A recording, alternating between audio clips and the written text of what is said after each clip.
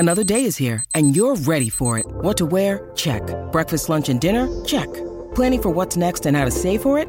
That's where Bank of America can help. For your financial to-dos, Bank of America has experts ready to help get you closer to your goals. Get started at one of our local financial centers or 24/7 in our mobile banking app. Find a location near you at bankofamerica.com/talktous. What would you like the power to do?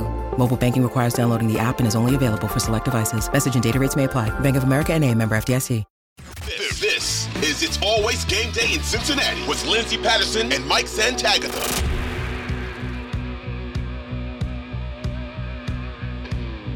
We are back on It's Always Game Day in Cincinnati. I apologize again. Have a little bit of a cold, have a little bit of an NFL voice situation going on right now from an intense Bengals and Kansas City Chiefs game. We talked about Joe Burrow. I feel like he's making a run for MVP. Obviously, they have bigger thoughts in the future of what they want to do in the AFC.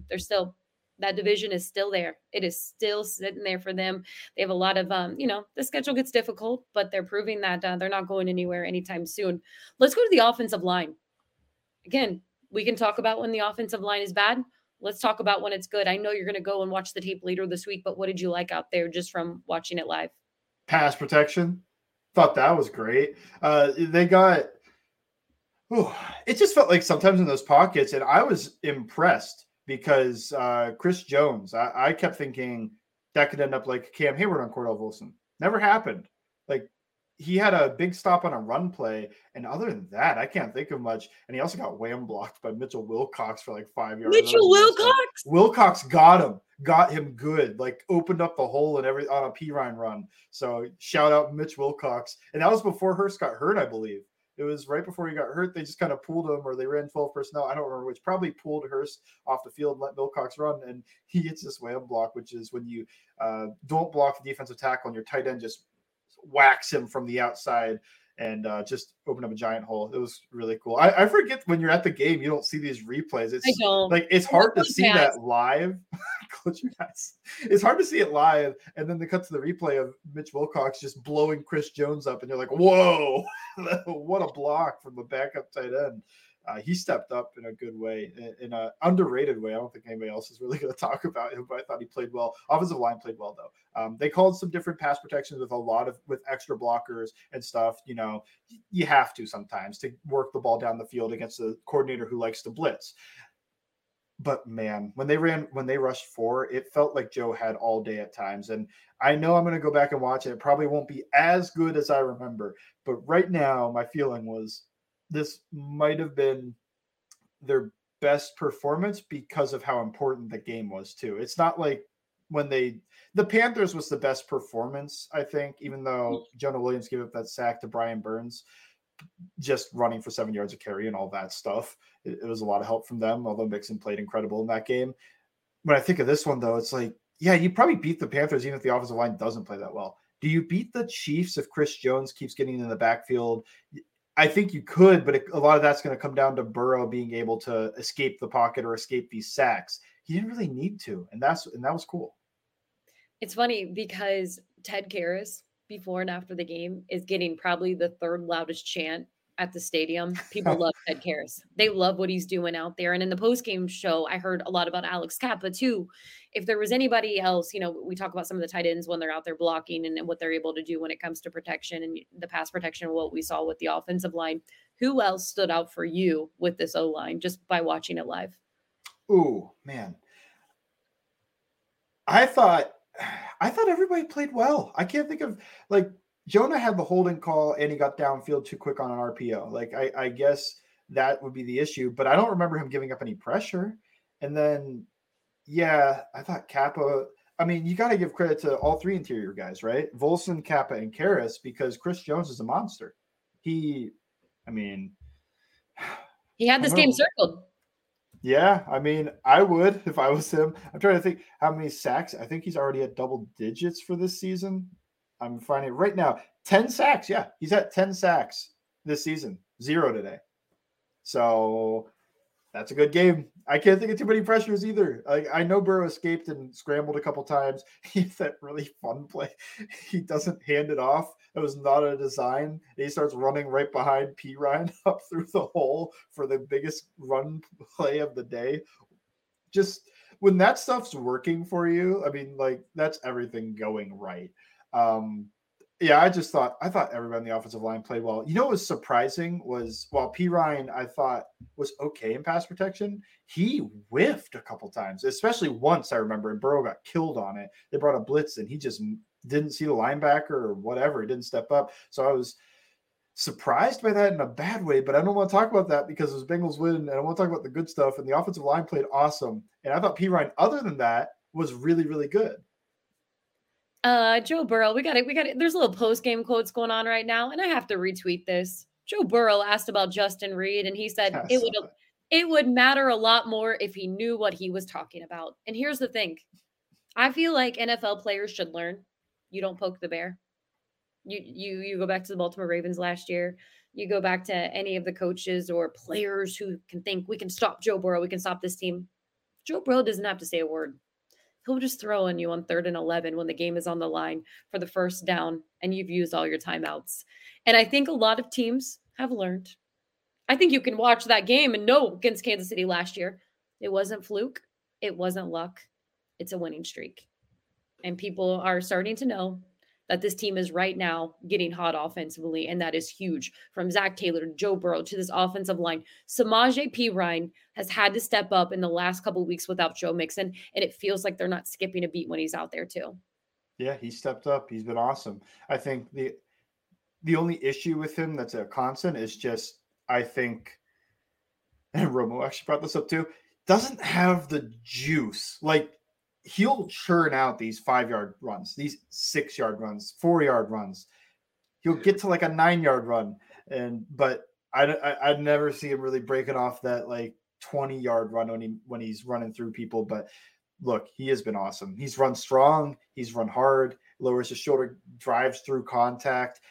Awesome stiff arm again this week. If we're gonna get a weekly P. Ryan stiff arm, that's great. This is what you want as if you're an offensive coach for the Bengals and you look at, we got Mixon, and by ESPN's players, owners, coaches poll, top 5 running back. And then we got this guy behind him. It's like, even if you don't think Mixon's a top 5 running back, you think top 12, whatever. Like, I'm trying to give a conservative estimate, top 12 based off what he's done in his career. You got P. Ryan too. I mean, that's great because you can keep both fresh. The issue with Mixon was he was probably getting a little bit too much work early on, like we talked about, where, yeah, he's like leading the league in carries and he's taking all these hits, and now he's eventually gets hurt. And I know it's not an accumulation type hurt, it's a concussion, but I don't know. I think it opened up the doorway to a possible committee situation. Sorry to fantasy owners hitting the fantasy playoffs in this moment, but I do think P. Ryan has earned himself more playing time, and he won't just be 3rd down blocking back. I think you can put him in there for a few drives, and I've kind of been saying that for a while, but I think this game finally solidified it for sure. Yeah, you should probably split even their carries to more of an even load, and their, everything around even. Maybe it's like 55, 45, 60, 40 Mixon. I still think he takes the lead, but I don't think you want to just leave P. Ryan on the bench and make Mixon take all the extra hits. Yeah. And we did a show early on in the season and everybody wanted Frank Pollock fired. Frank Pollock is the offensive line coach. Frank Pollock is the run game coordinator. Things have taken. You know how hard it is? He doesn't get enough credit for switching the scheme mid-year. You know how hard that is? It's like I tweeted about credit to Frank Pollock for designing and implementing a scheme that's now working after what he has done his whole life didn't work early in the year. And then I get a bunch of replies about, well, he should have known beforehand and had it done by that. It's like, okay, so no credit for him doing something that very few coaches can do because he should have just had the foresight to know these guys can't run and run wide zone like that. So whatever. I think he's been really good. I'm glad they didn't fire him after weeks 2 through 5 like people wanted. So it seems like they've got a pretty good pretty good guy at the mantle there. And for people developing, yeah, Jonah Williams is kind of stagnated, whatever. Look, when you can take a late 4th round rookie who didn't look like he knew how to kick slide in North Dakota State because they never asked him to do it, and now he's a starting piece of a Super Bowl caliber offense, that's development. So I feel like after 12 games, a couple apologies need to be out. Zach Taylor, when everybody wanted him to give up play calling, when we talked about Frank Pollock, and then I think there was some criticism in the draft process of Wilson. What are you doing? You can't get this offensive line pick right. Look, he's showing up for a rookie right now, and he's learning quick with this offensive line. They're all learning together. Really great point of the season. They're playing their best football right now, and everyone just feels like they're on the same page, and it's fun because sometimes you even think, oh, man, there were some plays left out where I get a little selfish now because I'm like, I don't want a field goal. I want a touchdown. And you know that Joe Burrow can probably make it happen. They can probably go down and score. It's not, we got to settle for 3. We got to, no. I trust that this offense is rolling and making the right calls. And that's credit to Zach Taylor, and that's credit to number 9. Oh, yeah. I mean, try to think anybody else deserve an apology after all the hate. It's like, I can't think of too many people on offense. I mean, not even on defense either. I mean, I've always been such a Pratt stan, and he had such a great game today that people kept saying, like, pull him off the field for Akeem Davis-Gaither, pull him off the field and get faster guys in there. It's like, how about you don't pull him off the field and he goes and makes the play of the game?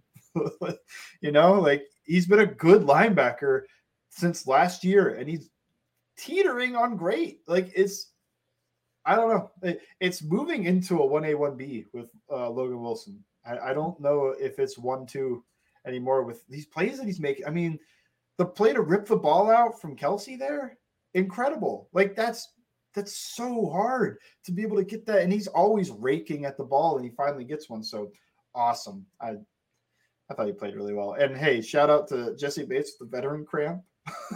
Oh, that was amazing. I was like, oh no, is Jesse Bates okay? And I was worried because I was like, oh man, the guy on a franchise tag, did he just get hurt? And then explain why he did that, because honestly, there was so much happening at that point. point. The broadcast did it really well. Yeah, they had 2 guys coming on the field. They would have had a 12 men on the field penalty. So Bates saw that and just fell to the ground. He did a great flop.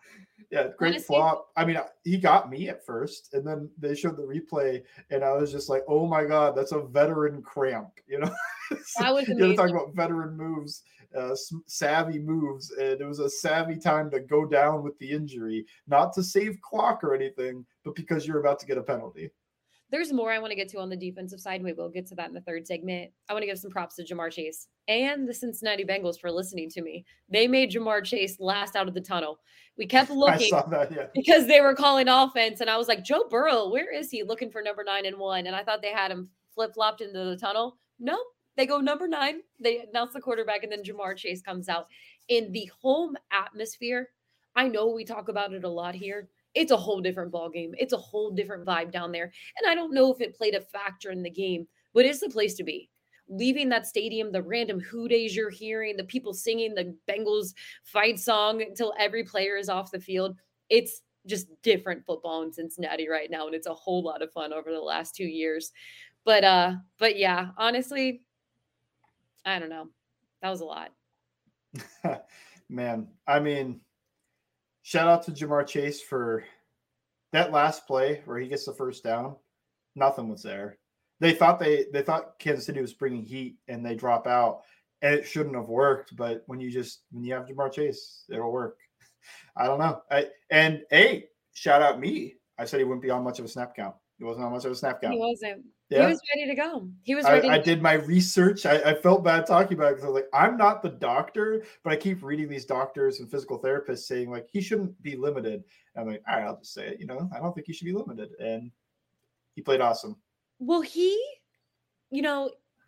there was so much made of it. There was the hype. There was the team tweeting out Uno. There was the press conference Wednesday. I don't think if the team doctors didn't feel like if he was 100%, that they would make this such a big debut. And we knew it was almost official, when he goes full at practice the day before they announce who's going to go, who's not going to go for Sunday, you knew, okay, things are going well for Jamar. And he even told the media, hey, I'm smiling. I'm happy. I don't feel anything right now. And if it was that hairline fracture, again, not a doctor, but if it was able to heal during that time period, awesome. Awesome, because this is a great time to get number one back. And I can't believe his debut comes at such a big home game. And he was a factor. One of the things I liked about Jamar Chase, he got a penalty for it, the offensive pass interference. Oh my God. I didn't see the replay, but I love that Joe went back to him. Joe went to him the first time, and then he went back to him again. And then I thought you were talking about the very stupid penalty on the T touchdown.